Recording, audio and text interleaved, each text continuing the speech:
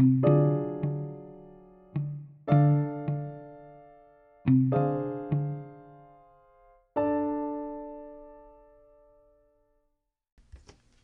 Real People, Real Coffee podcast, sharing stories and advice from people of all walks of life, making an impact in the San Joaquin Valley and beyond, and inspiring young professionals and sharing advice from those with more experience, all over a cup of coffee.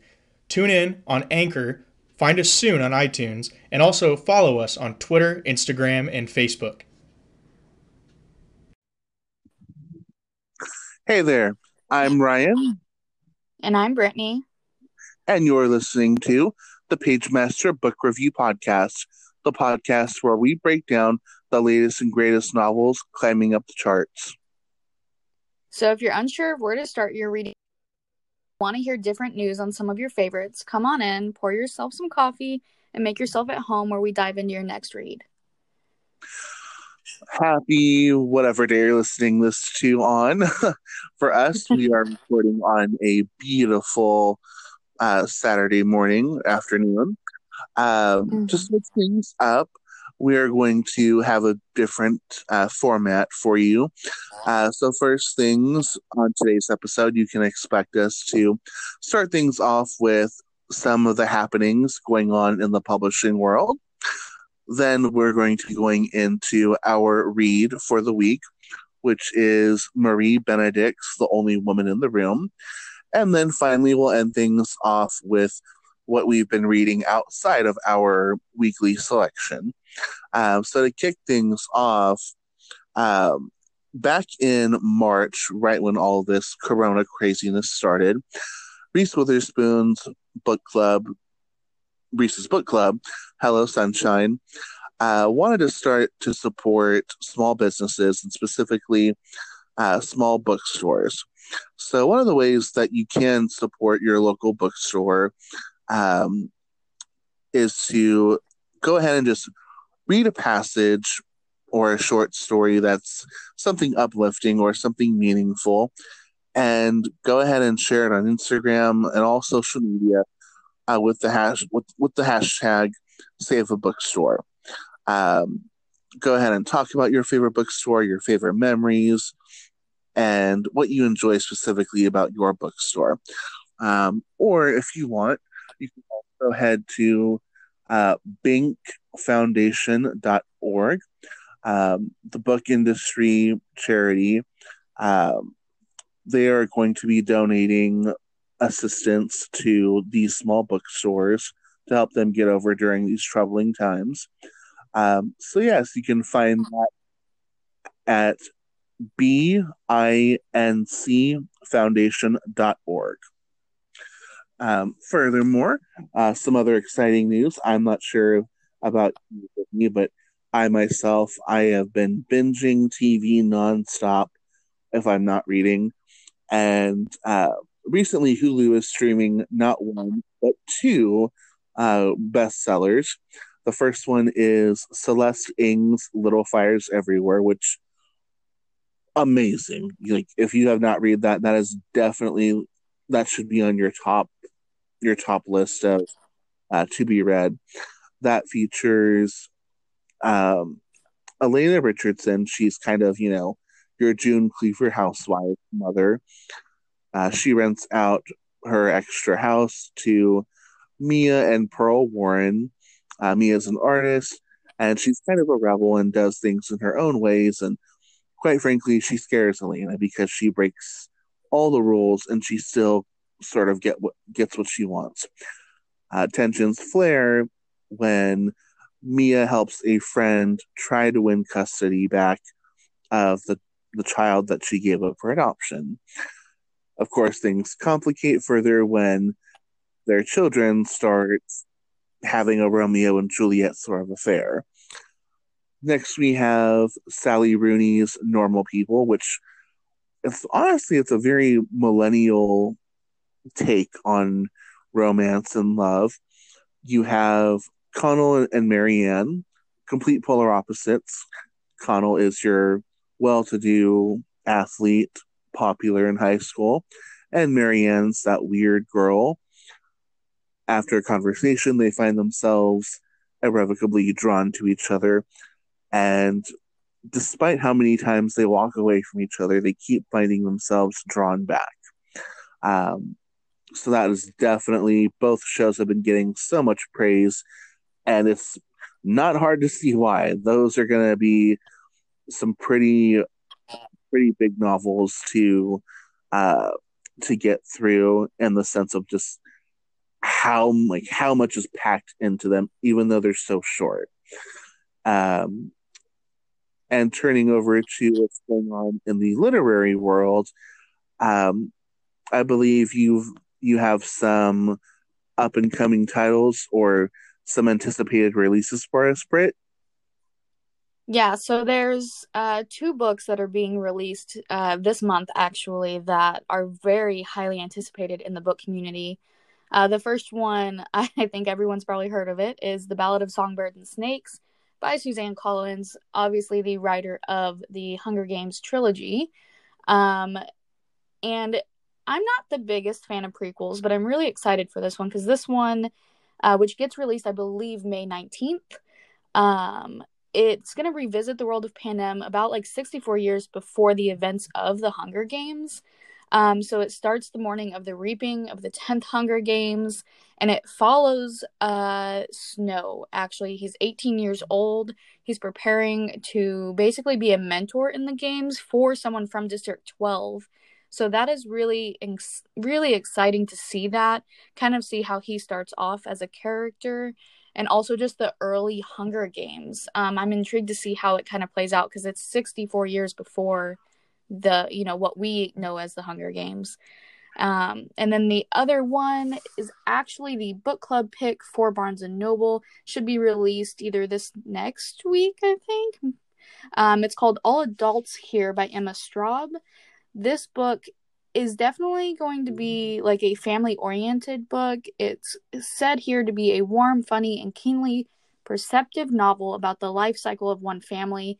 As kids become parents, grandchildren become teenagers, and the matriarch confronts the legacy of her mistakes. So it basically follows a mom who has 3 children, and she's got this secret, is what they're saying, is what it's saying basically.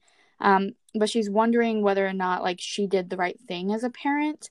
And it follows her 3 children, which I don't have written down here, but it follows the 4 of them as a family and kind of going through their issues growing up and all of that. So definitely a family-oriented book that I'm excited for. If you haven't seen the cover for it, Ryan, it is beautiful. I'm really excited for that one too. So, and I think that does come out this Tuesday. Possibly.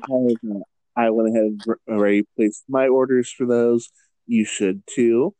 And then to kind of wrap things up about what's going on in out there in the publishing world, if you haven't been following on Instagram, Reese Witherspoon also went ahead and revealed her selection for her book club, Hello Sunshine. The Henna Artist by Alka Joshi is about, I know I'm going to butcher this name, so forgive me. Lakshmi Shastri has spent years carving out a life for herself as a henna artist after fleeing her abusive husband and backward rural village for the Rajasthan capital. Well-versed in apothecary and the miraculous properties of herbs, her services, the effects of which are far more than just aesthetic, are highly sought after by upper caste women. And Lakshmi's success brings her within inches from her and her country's ultimate goal, total independence. That is, until the past she has so desperately tried to run from comes knocking at her door. And even though I haven't started it yet, I will say that so far I have not been disappointed by any of Reese's selections. I love that she focuses on stories about women, for women, by women, complete and total empowerment, something that I think we can always use no matter what. And then, of course, we are going to get started right now into our reading. She possessed a stunning beauty. This almost certainly saved her from the rising Nazi party and led to marriage with an Austrian arms dealer. She also possessed a stunning mind. Underestimated, she overheard the Third Reich's plan while at her husband's side, understanding more than anyone would guess. She devised a plan to flee in disguise from their castle, and the whirlwind escape landed her in Hollywood. She became Hedy Lemarr, screen star. But she kept a secret even more shocking than her heritage or her marriage. She was a scientist, and she knew a few secrets about the enemy. She had an idea that might help the country fight the Nazis, if anyone would listen to her. Could the world handle both? So, what were your first takes of the book? So I enjoyed the book. I actually did not know who Hedy Lemarr was. I'm very bad with I'm very bad with names though. I know. And I said that to someone. I said, I think it took me like 25 pages to realize I was actually reading a book about someone like an actual accurate person, like out there in the world. So I didn't know who she was, and I felt kind of dumb after that, but I don't do very well with names, period. And so when I started reading it, I started to be like, God, I do not like this character. I don't like this. I don't like how the author's necessarily writing this character. When I realized she was an actual person, it made me kind of read it a little differently. But I have a few thoughts on the book, which we'll get into, I think, more when we get into the questions of the book. But it was good. If you could kind of make like a sandwich for us, like a positive, area of improvement, and then another positive. So I think positive is the last quarter of the book.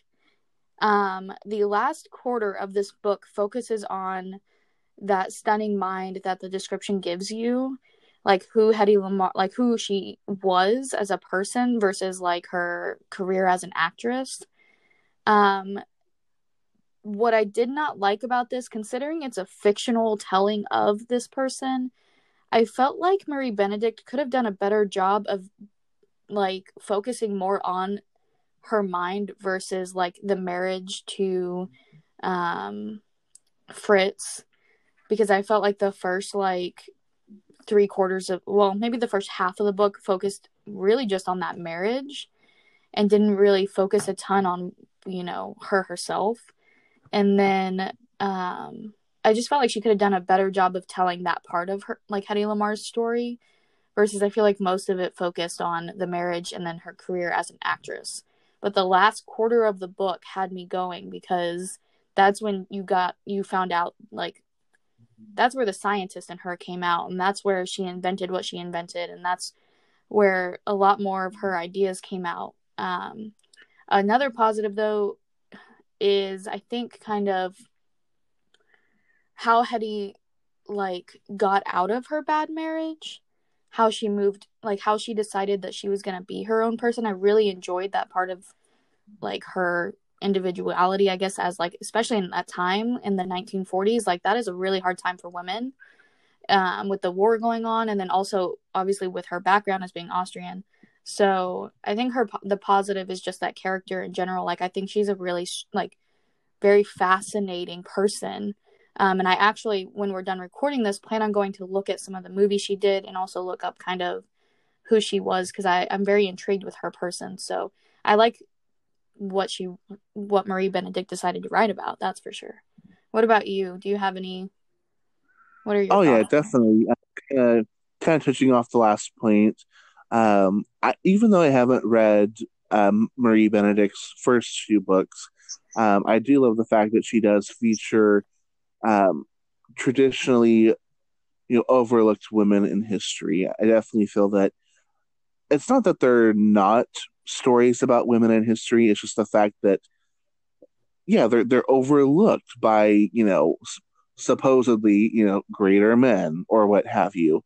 They're always just seen so, what's the word? Like, either complimentary to what a man has done, or just like, they, with very few exceptions, there have been maybe a handful of women who've like had the full spotlight on them that didn't require a man being a part of the story in a significant way.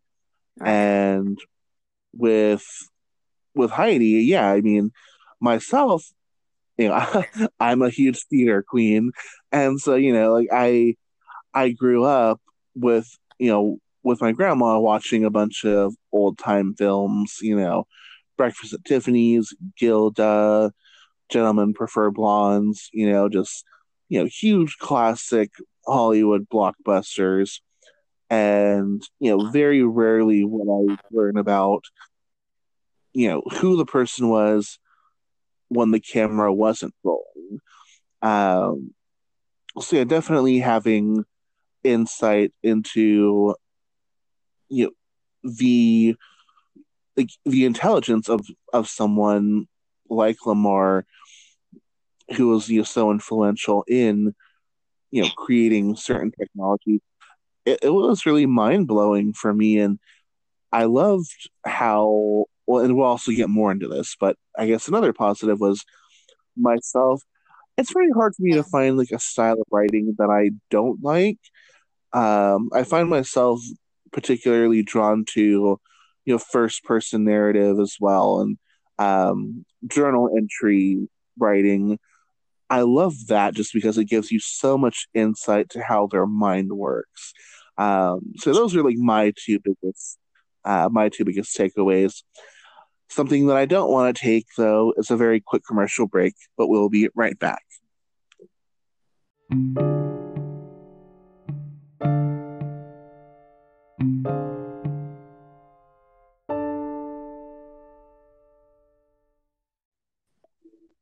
And we are back from our wonderful break.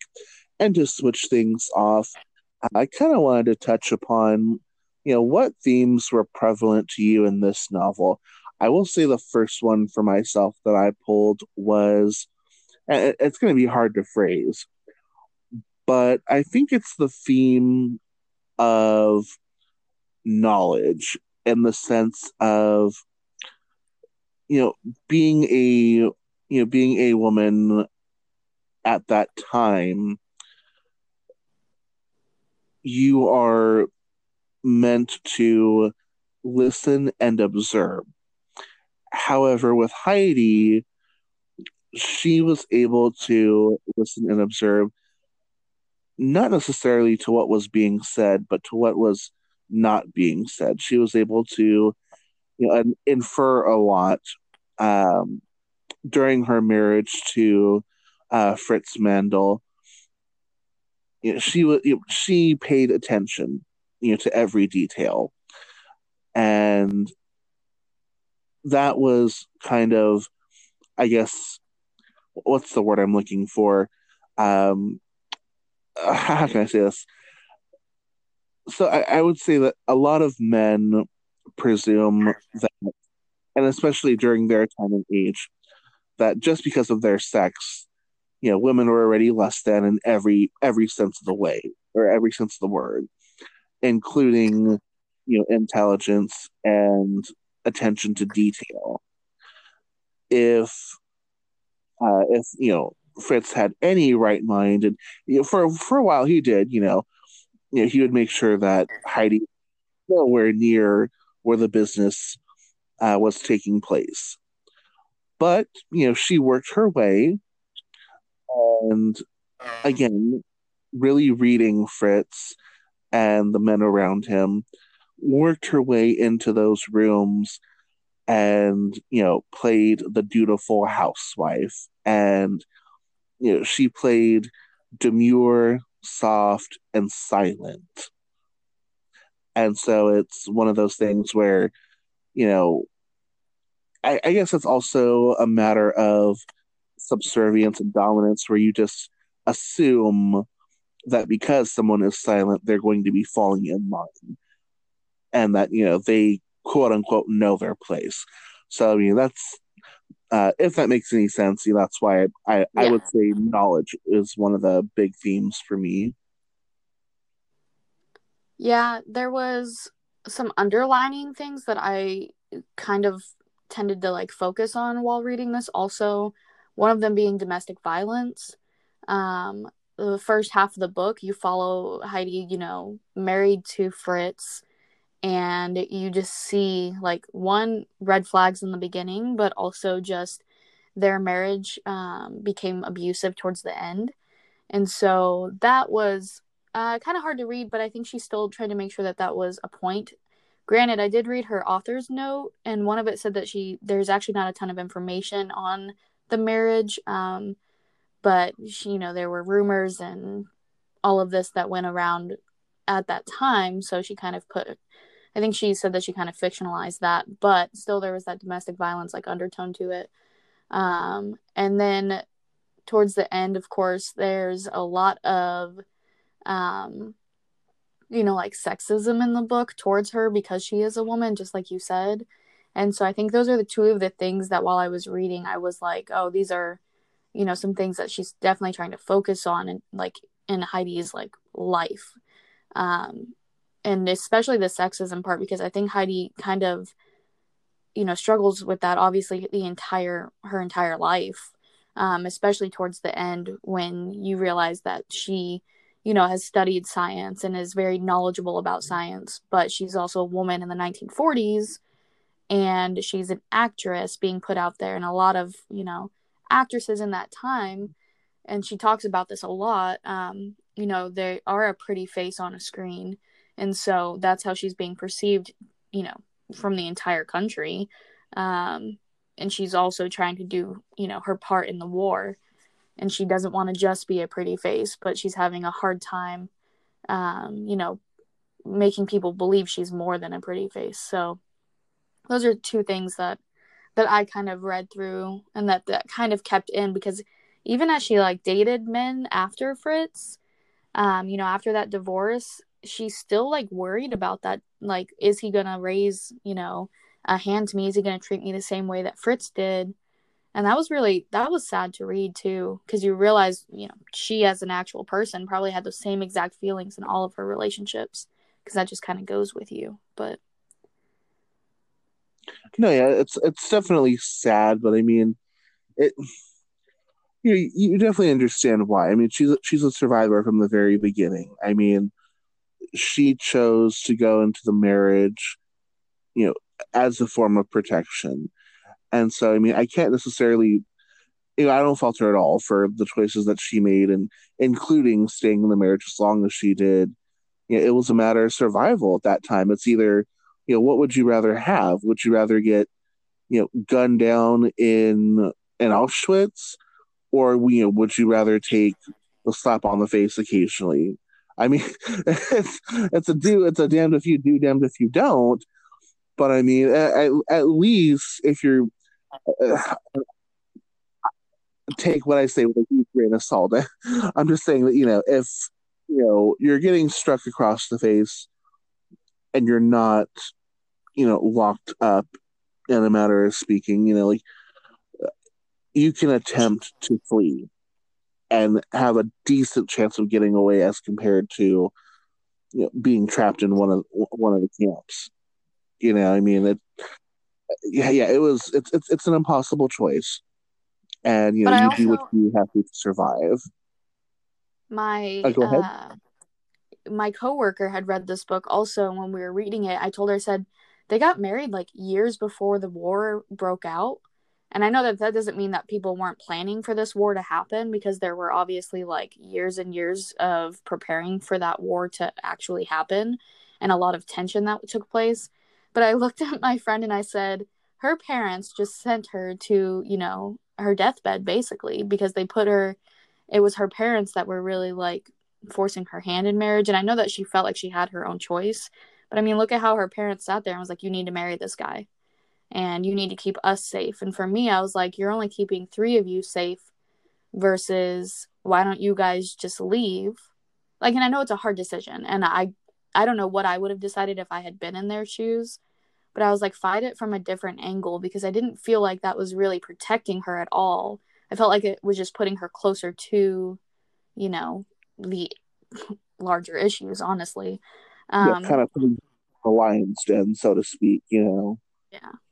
And that was hard for me to read because I've been witness to domestic violence. It was really hard to be like, you're her. And they couldn't have known. She had no idea that Fritz was going to be that person. And you see that early on. Because at first you meet him and you're like, oh man, he's the man of my dreams. And then, day one after the wedding, you realize he's been faking it, basically. But I don't know. I feel like decisions could have been made differently, but it's also, these are real life decisions that she made. So you can't imagine what she had been forced to decide in that moment, honestly, like what she was actually thinking, since this is a fictional retelling. But Yeah, definitely. I think another topic or theme that came to mind was the one of acting in duality, in the sense that, even before she was a Hollywood star, Heidi was acting at the Vienna Theater for quite some time, and she was so beautiful she attracted the attention of Fritz. And I think that experience, it certainly helped her. As an actor, you have to be able to pull emotion from deep within at the drop of a hat, and at the same time be able to keep your composure. And I think that it's one of those like life imitates art kind of things when it came to uh, Fritz and Heidi's marriage. Um, it's how can I say this? It's kind of like playing a house, if you will, and it's also like playing a game of chicken, where you know you exude certain motions and emotions to wheedle what you want from the other person. And I think obviously I feel like Heidi was a lot more skillful at that, as opposed to Fritz. He was more rash and didn't necessarily have the patience that that Heidi did. But that was also a luxury, because up until towards the later part of their marriage, he didn't have as much to lose as Heidi did. So that definitely stuck out to me. Any thoughts on that?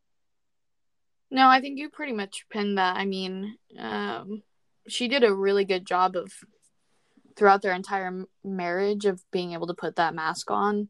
And her, role as an actress later on in life, like, she was obviously I haven't seen any of her work, obviously, but she seems like she was an exceptional actress.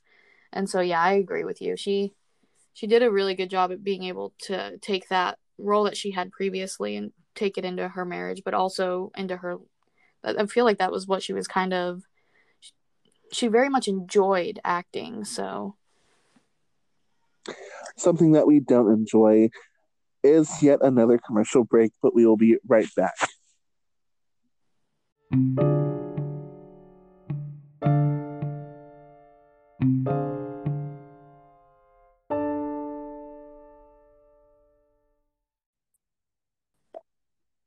And we are coming back from another commercial break.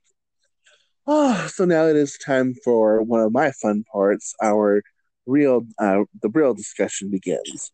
So the first one that I wanted to bring up was the very first question. The Woman in the Room opens in Austria at a pivotal time in the years leading up to World War II, just before Hitler annexes Austria. How familiar were you with the events of this era, particularly the European political developments and the relationship of Austria with Italy, Germany, and its other neighbors? Did you learn anything new about this period in history? Does the European perspective about the onset of war differ from what we are taught as Americans? I hate to say it, but I'm not a history buff at all. It's actually a reason why I started reading historical fiction, because historical fiction gives me a way to learn about these things without me having to necessarily read a textbook type history book, So I do know a lot about World War II post Pearl Harbor. Mm-hmm. Not a lot before Pearl Harbor. So, which honestly, I think with that that question of like, sorry, I lost it. Okay, so I know a lot about post World War II because I think that's really what we focused on in history classes. Not post World War II, sorry, post Pearl Harbor. That's where we really focused our studies. Mm-hmm. We kind of touched on Austria in school, but never really Yeah, I remember it was really like, it was very brief. Like maybe like you spend yeah, maybe 30 minutes on it, and then okay, we're next. here's Pearl Harbor and everything that happened after. So, and I mean, granted, that's when the United States got involved, was Pearl Harbor, but it still was just very much like that's my knowledge on the subject. So I was very happy to read the like political points of view in this book, and obviously learned a lot more of what about like you know, Hitler, Mussolini, stuff like that, kind of their ideas before, the war really got to its peak. But that's Like what was like that's what. really, I'm sorry. I was just gonna say like what was really scary was like how reflective it was. Like just like reading this book, and then if you turn on the news today, well at least before Corona, um, it's just such a huge mirror image when you look at the rise of nationalism with Trump and his supporters. What does he do? He goes ahead and starts blaming any and every minority for a country's problem. And yeah, you start to see, small little tiny laws changing that slowly affect the lifestyle of certain minorities.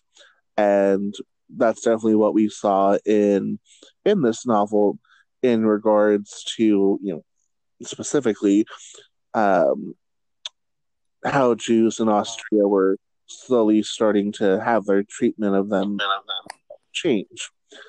So I mean, it was just I was I was both shocked and laughing, but not surprised. It's just bewildering how humanity does not learn.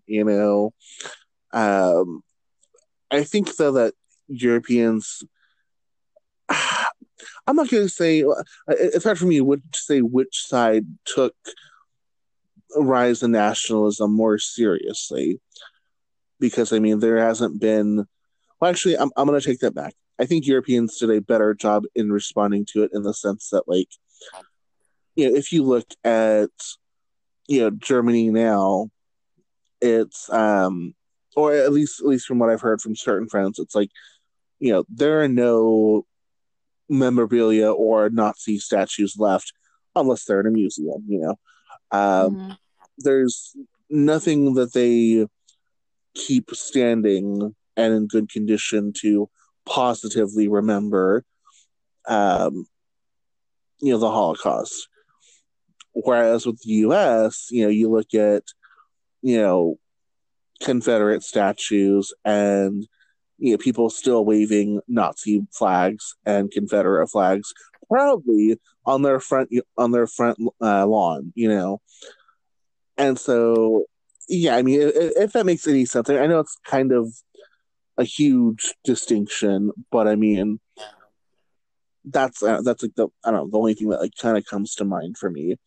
Um, what about you? What was a question that you particularly found interesting? What was what? What was the question that you wanted to bring up?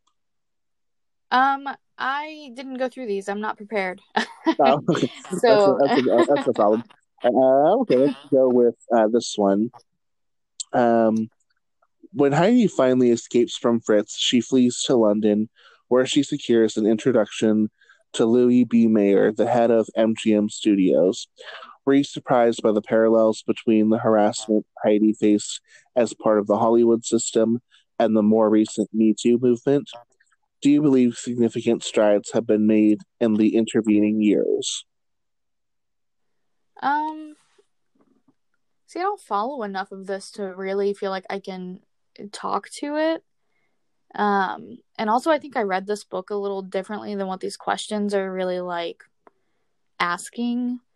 So why don't you start this off, and then Yeah, I'll definitely. try and definitely, yeah. So I mean, again, 30s, 40s, 50s, 60s. Honestly, I would like to say that there have been a lot of changes made, but it hasn't. There's little change I can see and confidently say that things are different, because if there was you know these allegations of sexual assault would be very far and few in between. But I mean, you look at what Heidi went through, and then you look at to what the Harvey Weinstein case, for example. It's just years and years built up of so many people basically trading their asses to keep food on their table. And sure, there are some who do take advantage of the system and try to get ahead. But I mean, it doesn't necessarily make what the producers, either back then or today, doesn't make what they're doing, right. Um, it's how can I say this? Yeah, you're treated as you're treated as a commodity, and your value wears out. The quicker you age, and that can make you desperate if you are being treated like that. I mean, you start to feel a clock ticking, and that'll definitely like warp and change your sense of self. Um, just being a former actor myself, like when you want a very specific role and you see the obstacles ahead, yeah, I'm just gonna say that it can be very tempting to go a certain route for a certain security. Um, yeah, Yeah, I don't know. There's so much that can be said for all of it, and as a woman myself, like it, I think the one positive change I am seeing now versus what I assume, the world was like 70, 80 years ago is the fact that there are a ton more women now who are brave enough to stand up and at least talk about it. So I do think that that one sliver of change is starting to happen. And while I wish I could, like, honestly just snap my fingers and make it go away and make all of this just disappear, basically, especially, the wrongdoings against women and all of that. And in this, like, field, actresses, in life, in general, everything, I feel like the steps we're taking now to make sure that we're talking about it and putting it out there and making sure we're being heard, I hear a lot more now than I did 10 to 15 years ago. Like, even as a teenager, you didn't hear a lot about anything going on, but now we can start to see women that are coming out and being like, this is the abuse that I've taken, and this is, the changes that should be made to make sure that this doesn't happen again. So I do think that there's that little bit of, you know that hope that we're changing. And I know that people don't, necessarily always learn from their mistakes. And so, exactly like what you were saying with like Trump and everything, history can tend to rewrite itself. But I hope now, with the ability for women to speak out, that we can start continuing to speak out and start making those changes that need to happen. Because like 10 years ago in high school, I mean, no one talked about this stuff, at least not to me. And granted, I was definitely like a recluse, so I didn't necessarily go out and, learn about it either. But now that I'm in this community that I'm in, that I focus on like things that are happening in the world, I think people are at least trying to speak out about it and make it heard. I think it just took way too long for that to happen, though, especially because we're reading a book about a woman that happened in the 1940s and we're now in 2020. So I think it took way too long for that to happen, but I'm hoping we see some Well, positive. actually, I, I, I think I'm just going to totally backtrack with everything I just said and agree with what you said. That yeah, that they're okay. I guess I can and will say that yes, there is a lot more. I guess a lot more. I don't want to come across as effed up, but for a lack of better words, oh, actually, here we go. There's a lot more empowerment in coming out with your story of survival, and I think now there's more fervor to hold people accountable, Mm-hmm. and it's I think slowly, like you said, like very slowly, people are starting to realize their collective strength, and coming out together with their stories. Um, so moving on to the next one, kind of touching on what we were going on before. What are some of the differences between the life of Heidi, the movie star and public figure, and Heidi, the scientist and private person? How does the theme of wearing masks appear throughout the novel? Do you feel this divide between women's exterior and interior lives exists today? Do you think modern women still wear these masks? And if so, what sort? So I'll definitely kick it off though, and say that yeah, definitely, I feel all women have to wear a mask because I mean, women I think are more naturally intuitive, when it comes to emotion and reading the rooms, and For sure.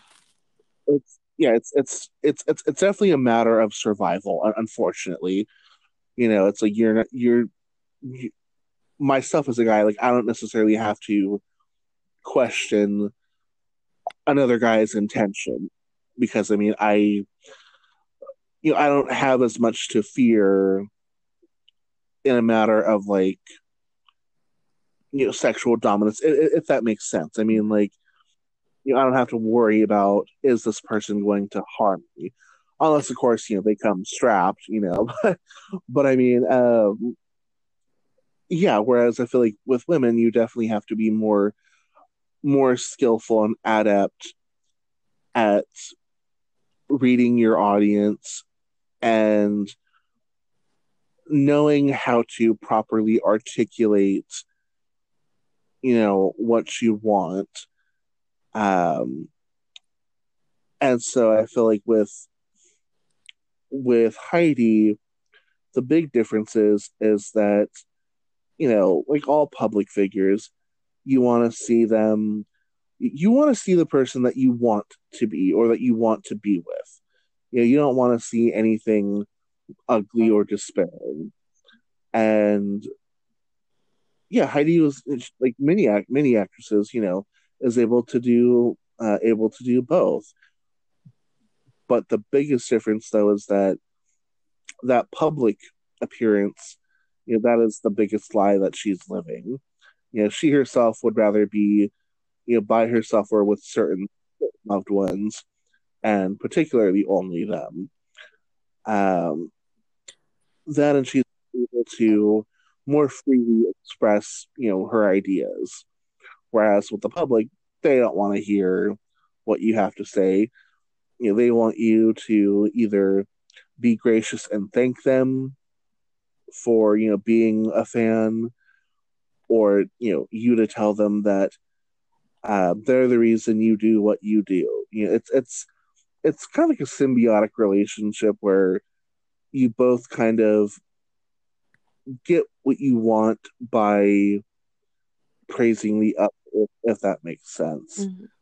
What about you? Going back to the beginning of the question where it talks about what are some of the differences between the movie star and the scientist and private person of Heidi, I feel like that's where this book kind of lacked. and I just want to kind of point that out real fast. I might have already kind of touched on it, but you read like 200 pages of this book and only get maybe a handful of sentences that might tell you that she has like an interest in science and an interest in like politics and an interest in like the world around her. But you don't really get like she doesn't really discuss a lot of what's going on, you know, in Hedy's mind or what her interests are outside of the marriage to Fritz. And so then you just get this random chapter where she's like, I'm going to build this new, you know, technology for torpedoes. And you're just kind of going like, I don't feel like the author really set me up for that for the first like 200 pages of this book. So I kind of struggled getting into the scientist part of her, but I will tell you that was the most fascinating. I feel like maybe you can agree that was more fascinating for me to like read. But I struggled with that because I don't think the author did a good job in the first 200 pages of the book by leading us up to that. Because like I said, I think there was only like a handful of sentences. But I do think that once she brought in the invention that Hedy had decided that she was going to create, and once she brought in that part of the story, she did a really good job of, you know, giving you the differences between the mask Hedy wore when she was an actress and then taking off that mask when she was, you know, inventing this technology with George, which George was a really good character in my mind. But so I do think she did better in the second half of the book. But obviously that's very much, I'd like to think that we're going in the right direction nowadays, especially with the amount of like publicity that women in the science field get now. Like with like the female astronaut coverage that we've had in the last couple of years, and just the like, especially like the actress, oh my god, what's her name? She's in The Big Bang Theory. I'm blanking. Oh, I know who you're talking about. The one I was watching this on Watch Mojo. It was one of those like times celebrities hit back at interviewers, and they asked her, you know, what was it like pretending to be an astrophysicist? And she's like, well, I've actually studied astrophysicism. That's what I went to school for. Yeah, she's like, I am an astro. And I love that. So like her being in the field that she is now, acting and being a scientist, like you just kind of see that women can do both. And I live for it now. And so it was sad reading Hedy's story because you realize that she didn't feel like she could be both. And towards the end, you could kind of, well, that last chapter hit me like a train, but we won't go into that because that's spoiler. That last chapter like really hurt because, you know, you would hope that there could be like a better outcome for her, especially considering she invented, you know, war-changing technology. And whatever it has to do with our cell phones. So like she invented technology that changed the world. But I still feel like the writing in this book, you could have given a better like leading up to that, honestly. But the second, a better transition. Yeah. But I loved when she could take that mask off that she used as an actress to become, you know, that scientist that she became. So speaking of transitions, we have our very last commercial break, but we will be right back.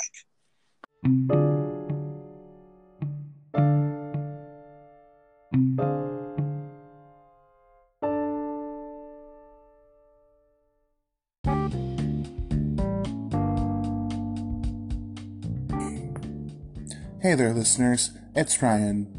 During these crazy and chaotic times, it's important to reach out to the ones you care about, as well as supporting your local independent business owners.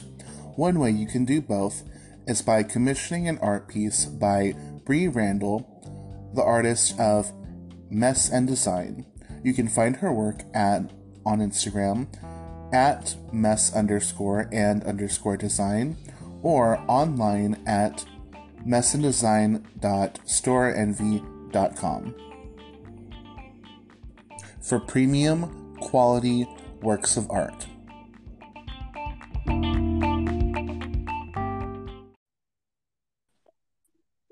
So now that we are back from our break, kind of had a few last questions to kind of wrap up our discussion.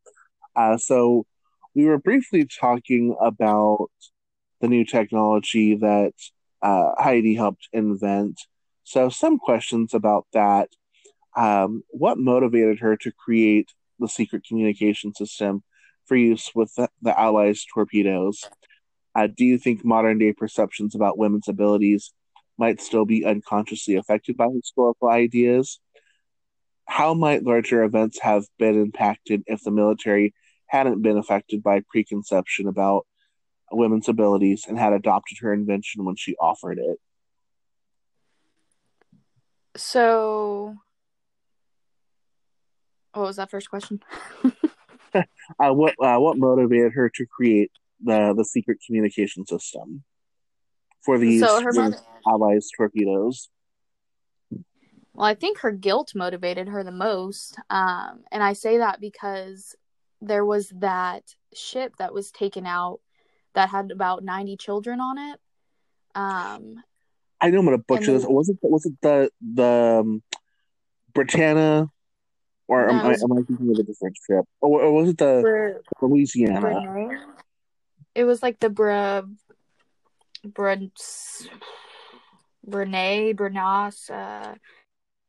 Finished this book like 2 hours ago. It wasn't either of those, but it was a ship coming over with immigrants. It had 90 children on it, and it like the enemy used a torpedo to take it out, and her guilt of believing that she could have possibly stopped this war from happening, which I do not think she should have felt guilty for, because one person, can stop the war, but I don't think, honestly, in her shoes, it she should feel as guilty as she did. Yeah, no. But, she had heard so much information from her husband at the time, Fritz, that she felt like she could have used against him, and she could have stopped, those children from dying. And like, she felt like, how many people could I have saved if I had taken this information I learned? And most of the information she learned was like malfunctions that that Fritz, who, had sold weapons to Hitler and such, and Mussolini, there were malfunctions in those weapons that he had. And I think specifically it was the radar technology, or lack thereof, of these torpedoes. So she had decided, you know what, I'm going to try and build new technology that the U.S. can use. Specifically, they wanted to sell it to the U.S. Navy that, will help tornadoes like communicate to the submarines and the airplanes via like radar technology, basically. Instead of, I think at the time they were using like what they described as pieces of string almost connected from submarine to torpedo, which is kind of crazy to think of how far we came from that technology. But anyways, so she was like, I have all this information that I got from my ex-husband. I'm going to use it to create this new device so that I can possibly save people instead of lose them like they lost those 90 children. So I think her guilt really pushed her to create this new technology, but then her determination to actually finish it is what really, helped her keep going, I would say. What about you? No, definitely. I feel like having that guilt, it's a form of penance for her. But kind of going on to the other questions, though, like, like what would have happened if the military, had listened to her? The war would have been over a lot sooner. It just would have been like a quick, like a slap in the face to Germany real quick, and just like, nope, you're done. But it makes me think she's just a woman. What does a woman know? Ugh. Oh yeah. I'm just gonna say men are trash. Like, all men are trash. Period. Well, if you're offended by this, then you're one of those men. I'm sorry. Well, yeah. What's sad is that she was working alongside a man, though, and they couldn't even respect that. Like, she was building this technology with a man, and they still didn't even listen. Like, she had the respect of, these people, but because she was an actress, that kind of, they saw her as only an actress. And that, man, if I had been in that room, when that conversation was going on. And even worse is, I think Hedy at that point kind of let that get to her very, very, like, hard. Like, she took that. She's like, oh, wow, I am just a woman. What can I do as a woman to, help my country, or not, help her country, even though she was in the United States at the time. But man, she built this technology and it was turned down because she was a woman. And that's... Which kind of leads to the last question. In conclusion to The Only Woman in the Room, Hedy decides to accept the Navy's rejection of her patent and embark on the war bond selling tour the Navy offered instead. How do you feel about Hedy's decision, and what path would you have wanted her to pursue? How do you believe Hedy viewed her choice, and what impact does the time in which she lived affect her options? What's sad is, for me, at the end, all I could think of was, like, you could have fought harder. And I say that because I think she took their words and she, like I said, she kind of just gave in to that idea that she was just a woman and all she could be was a pretty face.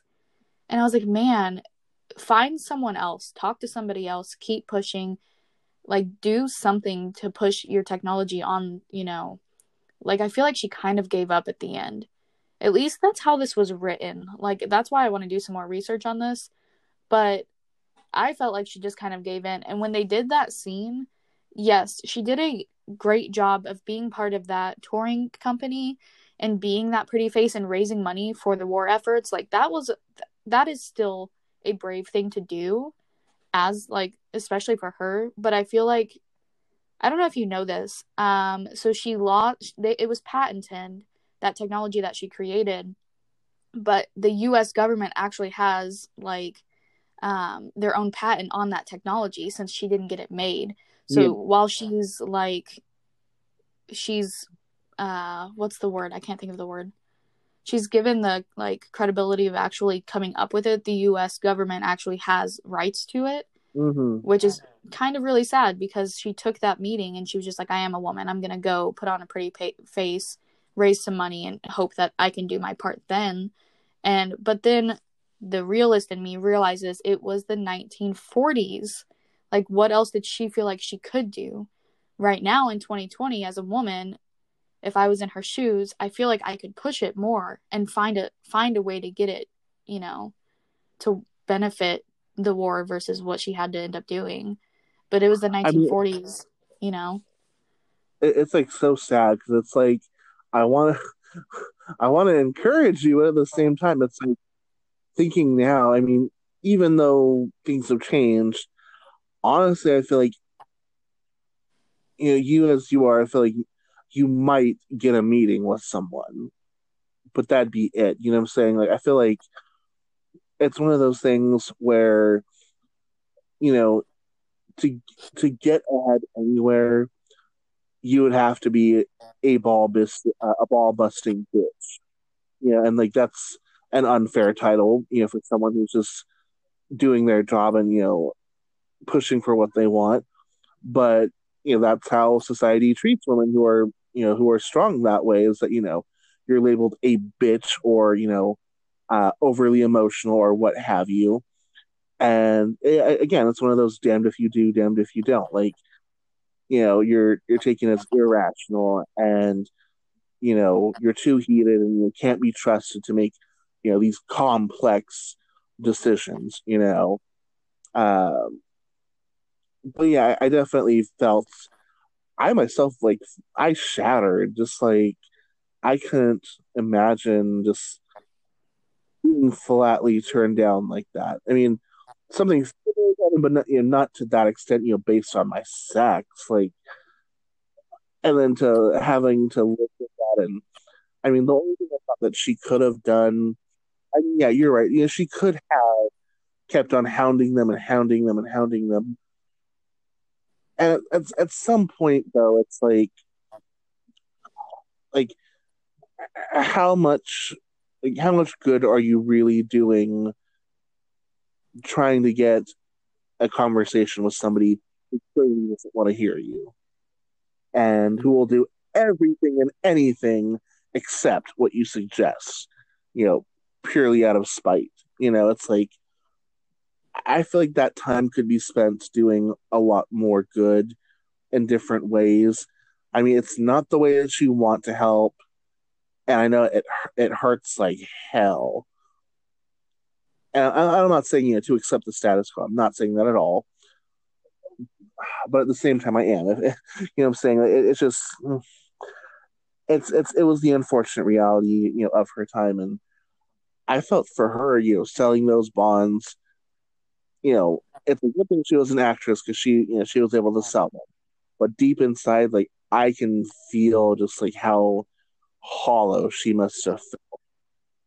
Like, knowing like so much more she could have done, but this is what she's been reduced to. Um, and like, this is gonna sound even more crappy, but I mean, if she could have, you know, she could have let George or someone else, take those meetings as the man.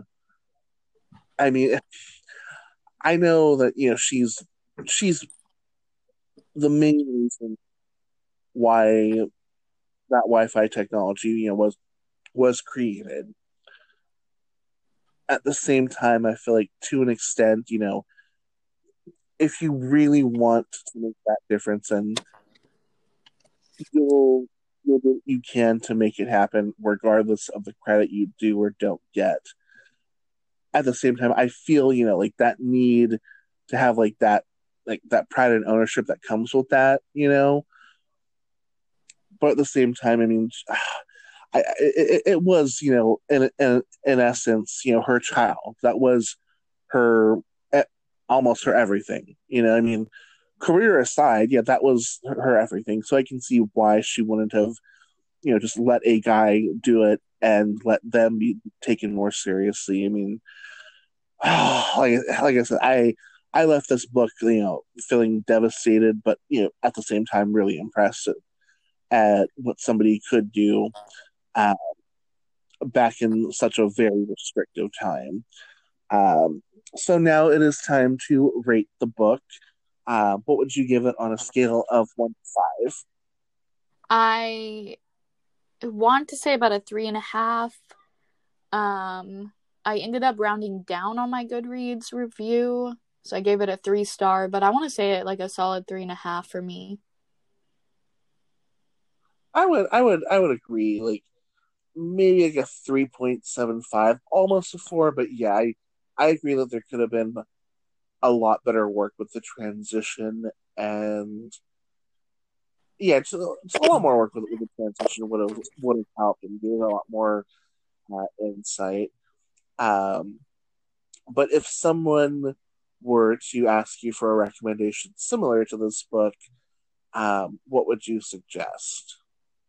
There are 2 books I also have not read, but I've been thinking about this. One of them is kind of from a different perspective, and I know you're going to know this title, but The Tattooist of Auschwitz.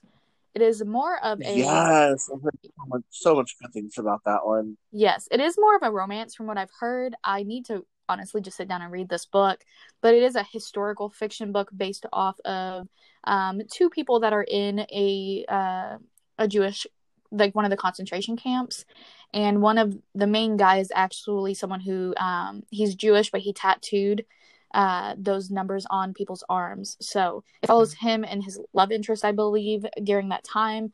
So the Tattooist of Auschwitz. Also, there's a book being published this year called Universe of Two. I want to say it comes out this month, actually. And this is actually based in World War II as well. And it follows this guy who invented the detonator for the bombs that dropped on Hiroshima and Nagasaki. So, Wow. yes, and it talks about his guilt in being that creator. So it is a male point of view in World War II, so not necessarily strong women. And I know neither one of the books I just mentioned deals with women that are being overshadowed by men, but they are historical fiction books. They are based around the same exact time, and I really do like reading historical fiction books during that time. So I think I would have to go ahead and recommend Marie Benedict's other two novels, The Other Einstein and Carnegie's Maid. I'm very curious to see what she did with the first books. The Other Einstein is on my list too. So I mean, I've books heard that I like a want lot to of praise for both of them, though. But I'm excited to put those on the to be read. And finally, transitioning to our last segment, what have we been reading outside of our podcast selection? For those who don't know, Brittany and I have a set list of books to get through for the podcast for you. The one that I am currently that I currently just finished about a week ago was The Seven Husbands of Evelyn Hugo. Yes. On your to be read list, Evelyn Hugo is the ultimate movie star. Think, Rita Hayworth meets Marilyn Monroe meets both Katharine Hepburn and Audrey Hepburn, all put together. Legendary starlet who is finally ready to tell her story of her 7 marriages, how she made it from New York to becoming a screen queen. There's a lot of scandal, betrayal, manipulation, and of course, all in the comforts of truly opulent wealth. It's if you like any of those like old time movies, this is going to be right up your alley. For What about me, you? sorry. For me, I just finished a book that you and I have talked extensively about over this last week, but I just finished The Whisper Man. It is written by Alex North. It is a thriller. It is chilling, to say the least. It follows a couple of different perspectives, but mainly it's this father writing the story down for his son, and his son is young. They just lost their mom, or I mean, that's weird to say. The dad just lost his wife. The son lost his mom, and it follows basically 20 years before this happened. A serial killer was arrested for killing 5 boys, and he was called the Whisper Man. And basically what he would do is whisper the names of these children, get to know these children, make them trust him. Basically very young children, I believe to be 6 or 7 years old in age, and he abducts them and kills them. And that's basically, now in the current time, they're realizing that there's possibly a copycat out there doing the same exact thing that the Whisper Man did. And it is a chilling, like, probably one of my favorite thrillers I've ever read. I could not listen to or read it at night. Also, I stared out my window. Yeah, I stared out my window a few times, making sure there wasn't anyone standing out there, which I don't know how I was brave enough to do that either. But highly recommend this book. It'll keep you on your toes. And the audiobook, phenomenal. It's read by Christopher Eccleston, who's on Doctor Who, and he is a phenomenal reader, and his British accent kind of just made you more scared a little, honestly. So very good book, though. I can just hear it right now, just tonight before you lay your head down. Yeah. Yeah, it definitely. I think it's also a very good story if you want to get more into darker reads, but you're not necessarily sure of like what you're able to handle. I think it's definitely a good jumping off point. It is, yeah. That right there is a good place to end it. So until next week, this has been the Page Master Book Review Podcast. See you guys next time. Bye.